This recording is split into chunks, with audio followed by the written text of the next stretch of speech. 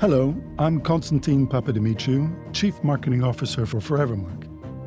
Welcome to our podcast series, The Power of a Diamond, which aims to inspire our community by featuring some of the brightest minds who will share their diverse knowledge and experiences across various industries. Well, I'm here with Levison Wood, who is a Tusk ambassador. Fantastic you've agreed to talk to me today. Always a pleasure. And so I'm just keen to get straight into this conversation with you and to really ask you, where does your interest in conservation stem from? I mean, I've always been fascinated by wildlife ever since I was a kid. You know, I think like a lot of youngsters inspired by people like David Attenborough and other great conservationists. Actually, when I was about 10 years old, my father took me to an art exhibition by the late David Shepherd.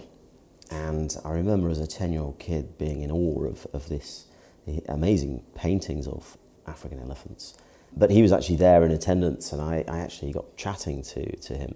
He was a real inspiration because he was sort of explaining how he'd struggled as an artist, and he said he wasn't very good when he began, and somehow he'd forged this amazing career. He was an inspiration for me as well. Yeah, no, but I just thought as a 10-year-old boy, you know, wow, this guy gets to travel around Africa painting pictures of elephants. I mean, what a remarkable life. And actually, I took a lot away from that, and I went home and I tried to draw an elephant myself, and it wasn't very good. but it kind of one thing led to another, and actually, I kind of, from that moment on, took a real interest in conservation. I think I then badgered my parents so much. I said, please take, you know, I want to go to Africa. And I was very lucky. I think I was probably 13 or 14 years old. I went to Kenya for the first time on a family holiday, went on safari, and it was just remarkable, magical moments. And ever since then, I've been traveling to Africa a lot, traveled all around East Africa and Southern Africa.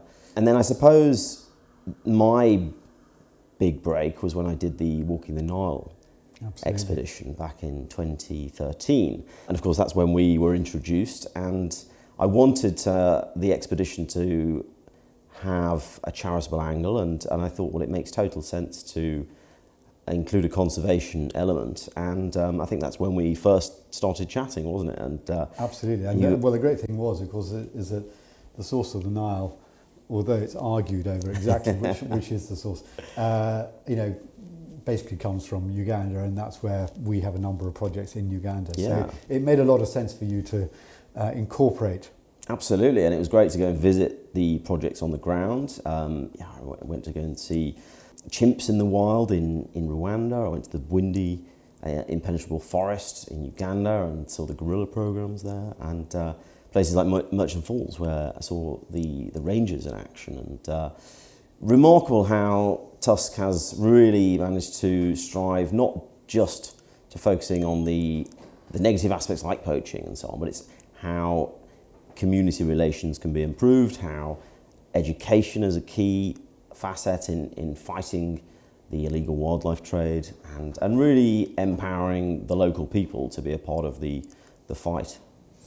And I mean, during that expedition of Walking the Nile, I think you really had the opportunity to see firsthand some of the challenges that communities living alongside wildlife and places like Murchison National Park, the challenges that exist for them, and therefore also, I mean, apart from the extreme poverty that a lot of them are living in, how easy it is for the temptation to slip into poaching and operating in the illegal wildlife trade. Sure. I mean, when you've got these areas where villages are buffered up against national parks or wilderness areas, and you have, like you say, extreme poverty, then of course there's going to be a temptation and almost inevitability about it that people will go and want to feed their families. And I think it's very important that the local people see the benefit of wildlife, and I think that's a great part of what Tusk does, is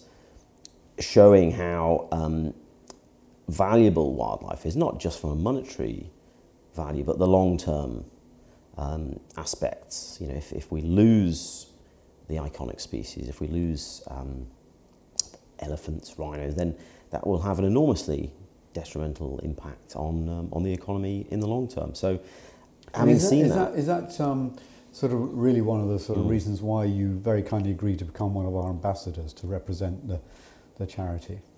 Yeah, having walked through places like Merchant National Park and seen the amazing work that the rangers do. I mean, they've got these amazing sort of shipping containers which get filled with snares and spears and traps, and shocking to see. And I walked through and I saw the remains of all sorts of different wildlife that have been caught in these snares, and it's tragic, and we need to do something about it. It's a losing battle unless you get the local people on side, and I think some of the initiatives that Tusk has rolled with, like empowering youth leaders and making conservation champions, I think that really sets a really good example in the local communities, where otherwise the temptation is to just go and be a poacher and see what money you can make, whether that's for bushmeat or whether that's to the ivory trade or wildlife trafficking. There's lots of reasons that people become involved in that, but I think fundamentally it's because there is a lack of other opportunities, and I think it's about creating other opportunities and instilling a different mindset about what wildlife really means. And Murchison Falls National Park, it's an iconic national park actually with a very long history, and that has been the beneficiary of our most recent Living with Wildlife appeal that we've been running with the UK Aid Match scheme, where the government have very kindly doubled all of the donations that we've received under that appeal, which we've been conducting with Send a Cow. And that is very much geared to not only trying to increase the protection of wildlife within the park, but recognising how important it is to improve the livelihoods of those people living around the park as well. Absolutely. It's such a beautiful national park, and it's an amazing wilderness, and actually what's been done there since the 1970s is amazing in terms of regenerating wildlife, and the elephant numbers have gone up, and it's been amazing to see the journey, but faced with the modern difficulty now of the fact that villages have grown in number and size all around the edges of the park, and the human population is of course booming. That's going to result in inevitable human-wildlife conflict, not necessarily just poaching and so on, but when an elephant leaves the wilderness areas and goes walking through people's villages, they're looking for the cabbages and whatever else they're growing, and obviously that's going to be a real challenge for the local people, who might lose an entire year's worth of food in one night when an elephant goes through and destroys their crops. So you've got to really understand the causes here, and I think it's enabling local people to live alongside wildlife, and that's what this campaign did so brilliantly. I must ask you that when you were doing that expedition in 2013, walking the Nile, I mean, walking through places like Murchison National Park, were you not frightened at any time? Or did you have a sort of guard of honour from the rangers? Well, the rangers, yeah. I mean, the rangers, we had to have a small contingent come with us for security reasons, and rightly so. I think we had about 4 to start with, but 2 of them didn't fancy the walk actually in the end. So we sort of did it in stages. And they were great guys actually. They were very humorous. But we walked, I think it took about 7 or 8 days to get through the park. Gosh, as long as that. Very, very tricky terrain because you've got thick scrub in parts. Yeah. And so when you try and walk by the river itself, which was kind of what I was trying to do, sometimes you're faced with the unenviable choice of very thick scrub where it's just very difficult to pass through, and also it can contain buffalo and other sort of beasts out there that you don't want to come face to face with. But when you're walking along a very narrow beach, effectively, it's also where the crocodiles are and the hippos. So you've got to be very, very careful. And there was a couple of times when I was surrounded, by a hippo on the one side and about 7 or 8 crocodiles ahead. And so you're often faced with these choices, and we ended up running towards the crocodiles, which is slightly, counterintuitive, but we thought we'd stand a better chance with them than the hippo.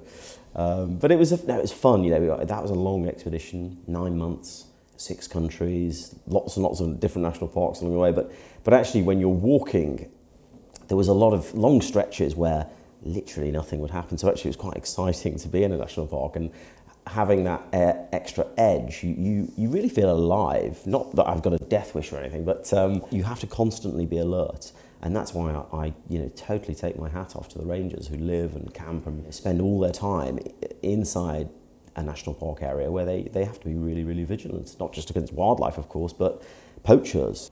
So when you undertake these trips, expeditions, and walking the Nile was the first one you did, and then you went on to do the Himalayas and Central America and then Arabia. Yep. They're not for the faint-hearted, are they, these trips? And presumably you're calculating the risk all the time. Of course, yeah. As you say, you don't have a death wish, so...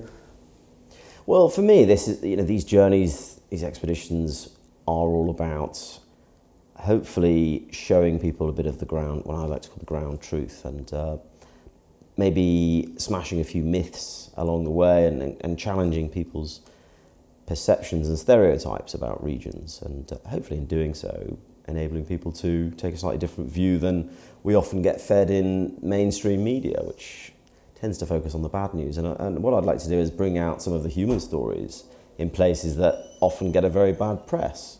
Hopefully that is a worthy contribution.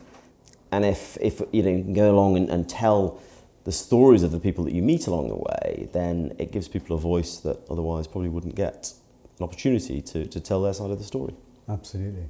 And I mean, in terms of Africa, one of the big challenges that we are facing as conservationists is really the loss of habitat. And there's been so much focus, and rightly so, on the illegal wildlife trade and poaching for ivory or rhino horn and now, sadly, even lion parts. But actually, perhaps the biggest threat coming down the track is loss of habitat and our own human footprint. Yeah. Did you see? Have you seen quite a lot of evidence of that? Yeah, hugely. Having over the last 20 years of going to Africa, it's very noticeable the growth that is inevitable, I suppose, from communities that the average birth rate can still be 5 or 6 children per couple, and that has the inevitable knock-on effect that there are a lot of mouths to feed, which means villages get bigger, the arable land needs to be expanded, people often chop down forests, they encroach upon wilderness areas, and I saw that myself walking through Uganda, the amount of forest that's being burnt down just for charcoal so that people can cook a meal is very, very alarming. And that, I walked through these enormous areas of just absolute devastation. It looked like apocalyptic, of just burnt, charred remains. And I ended up rescuing a monkey on that journey, actually, because it was awful, and that was all because the people need firewood, they need charcoal, and that's sad because that destruction continues at a devastating rate, and there's no easy answers because if we're talking about human population growth, then what people will often counter it with, well, what right do we in the West have to say to Africans to stop having children, because we've had our industrial revolution, we've chopped down our forests a long time ago, and we killed all our elephants millennia ago. So it's a tough one, but if we do want to have a meaningful impact, then there has to be a real strive towards education. And my findings, having just written a book about elephants, are that there has to be some sacrifices made, and what that means is really striving to protect wilderness areas. And if that means delineating areas where, for the creation of mega parks, then so be it. And that might mean some communities have to move. And tough decisions are going to have to be made by some people on a local level.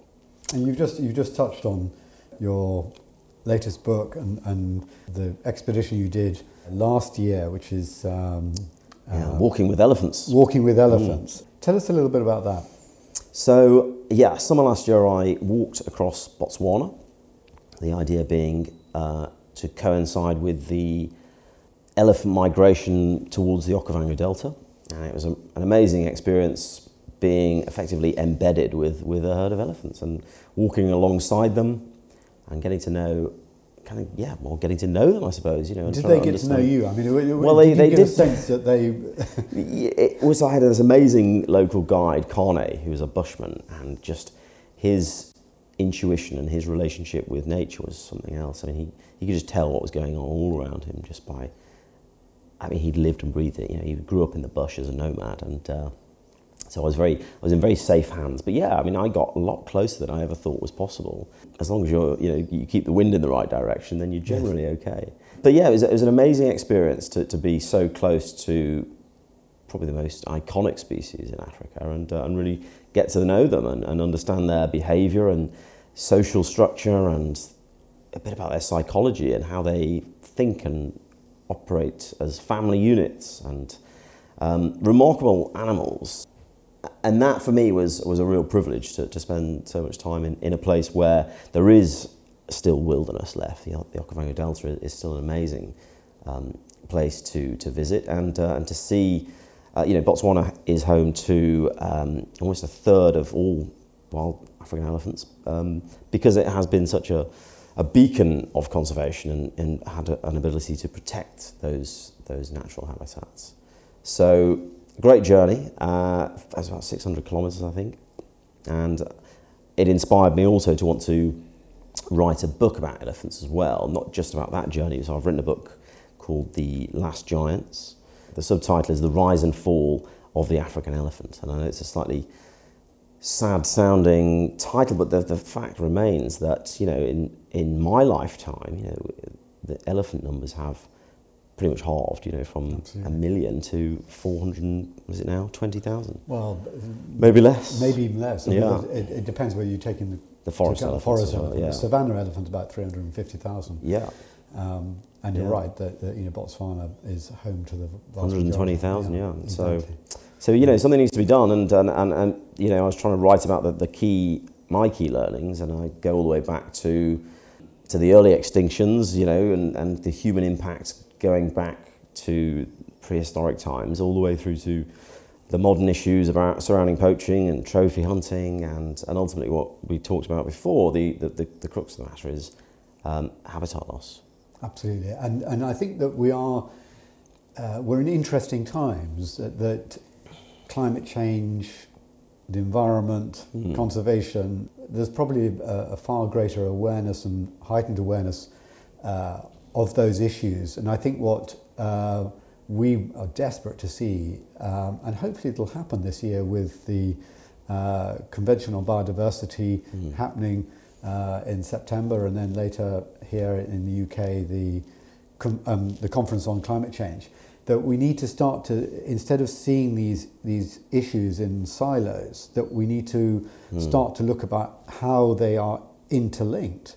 And you talk about elephants. There are certain plants and trees that their seeds only get germinated after they've passed through the elephant's gut. Yeah. And they are an incredibly important part and engineers of our ecosystems. And if we have functioning ecosystems, that in itself serves a fantastic service to being a carbon sink. So we need to start thinking keystone about species, aren't absolutely. And so I think that hopefully we will see this awareness just continue to. Yeah, I think the idea of rewilding really fascinates me, and we've seen these great initiatives in places like the Yellowstone Park in North America, where by a simple act of reintroducing a handful of wolves, which then curtails the deer numbers, which then has knock-on impact on the grass and the soil and everything else, it can literally redivert a river, and those knock-on effects, are even more magnified in Africa. If you lose the elephants, then it has a huge impact on the environment. So whilst the same could be said, where there is too many elephants, and certain places like Botswana do complain because they say, well, we've got too many. And that's because they're concentrated and therefore have a greater impact than they probably should on one area. So what we need to focus on, I think, is having the breathing room and the space available for nature to take its course. And elephants are known to be incredibly intelligent creatures. And one of the reasons that Botswana has got such a large population, apart from the fact that it's been very successful in its conservation programs, is that the elephants from surrounding countries, which have been hammered by poaching, have sort of migrated into the safe space of Botswana.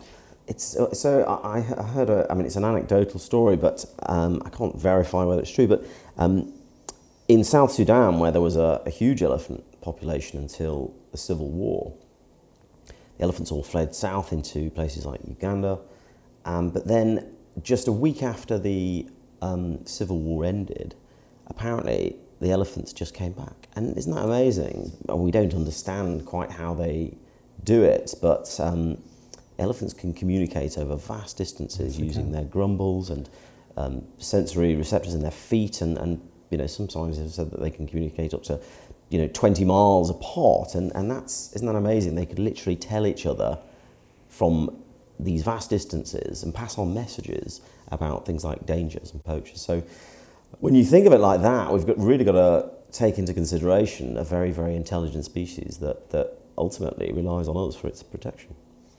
And outside Africa, you've done the Himalayas, Arabia, Central America. Do you come away with seeing similar challenges in terms of conservation, the environment, in some of those places? I think ultimately it's the same issue everywhere you go, is the human impact. And when I was born, there were 4.5 billion people. Now there's 7.7, and whatever other issues are at play, that is ultimately everything surrounding climate change. Climate change isn't in itself a cause, it's an effect of people, isn't it? Likewise with too much plastic in the oceans, likewise with habitat loss and poaching. It's all because there are a lot more humans than there used to be, and the Earth isn't getting any bigger. That's not to say that the growth in itself is the issue. It's how it's sustainable. It's about consumption. It's about whether or not the resources that we have are being properly managed, properly distributed, and sadly, if you look at the statistics around the consumption levels, obviously a country like the US or countries in Western Europe have a far greater carbon footprint because of all of our supply chains and the kind of things that we eat. So it kind of does balance out, even though we only have 2 children. But then the massive growth rates are in places like Africa. Africa's population is set to double, so it's going to go up to 2.4 billion. Well, this is it. And if you look, the UN has predicted that the global population growth will not plateau until it reaches about 11 billion. So we're at 7.7. There's still a big leap to go before we get to a point where education, poverty, wealth distribution, all those things have become sort of regulated across the world to the point where people only feel the need to have 2 children because people have more children because they need the labour, they need that sense of security, that they're not going to have 2 of them die in infancy. And as medical advancements and technology improves, people are living longer. Children aren't dying as much as they used to, thankfully. But until the culture catches up with that, then it means that we've still got to bear in mind in the next 80 years we've got to add on an extra 3 or 4 billion people onto the planet. Does that mean that elephants and other species are doomed? Well, I hope not, but we've got to really act now if we want to save them. I've always said that to be a conservationist you've got to be an optimist, but I do, I'm fortunate enough to go and see a lot of the projects that Tusk funds across the African continent, and I see some amazing work and some real successes and achievement, and some of which we try and highlight through the Tusk Conservation Awards, which I know you've been to. Do you still feel a sense of optimism? Do you think that we can turn things around?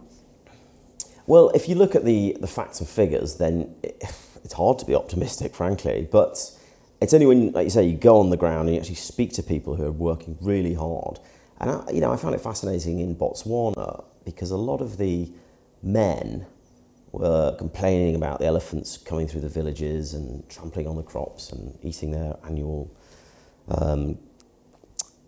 quota that they've been allocated and so on. It's very hard to not have empathy when they're like, we need to go and kill the elephants. And you're like, well, if I was a local... I mean, Carne was like, well, if you think, we should save all the elephants, how about you have them, bring them back to England and let them loose in Hyde Park? I mean, how would you feel? And it's a fair point. But actually, I met a lot of women who, conversely, most of the women I chatted to had the opposite opinion. They sort of saw the benefit of the elephants in terms of tourism potential. And I actually met one remarkable lady she was a basket fisherman, fishing in the swamps with this remarkable traditional basket. And she was telling me how her father had been tragically killed by an elephant. And I said, well, how do you feel about... She was like, well, and she said it herself. She said, we're in their space. This is the elephant's home. We're just visitors. So people do. There is a respect there, but I think ultimately it comes down to education, and female empowerment, and letting those voices flourish. Absolutely. I mean, a lot of what Tusk is doing is very much linked to those communities and seeing the women as a vital part of changing the mindsets. Sure. And also, I think if you can engender optimism and hope, and through education, getting jobs. If a girl, instead of leaving school at 12 and getting married and pregnant at 14 or 15, if a girl is allowed to stay in school for longer with the chance of and the opportunity of getting a job, perhaps she won't get married until she's 24 or 25, and by default, instead of having 5 or 10 children, she'll only have 3, then that's a kind of a step in the right direction, I think. Absolutely. On all your various expeditions, and particularly those ones in Africa, have you found the communities that you've come across being very welcoming and supportive of your... I mean, do they think you're mad?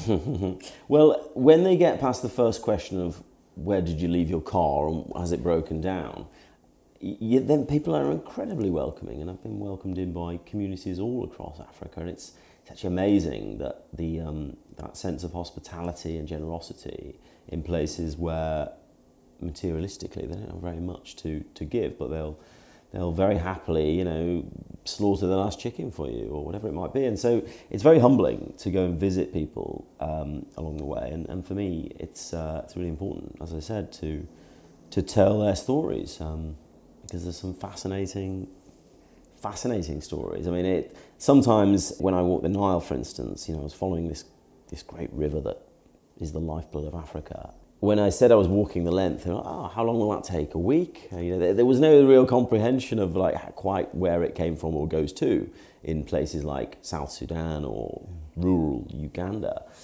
And actually, when you sort of put it into context, rather than say, okay, I'm walking to Egypt, which means nothing to most people, you say you're walking to Kampala, which is like 200 miles away. It blew people's minds that you can't walk to Kampala. Why don't you just take a car?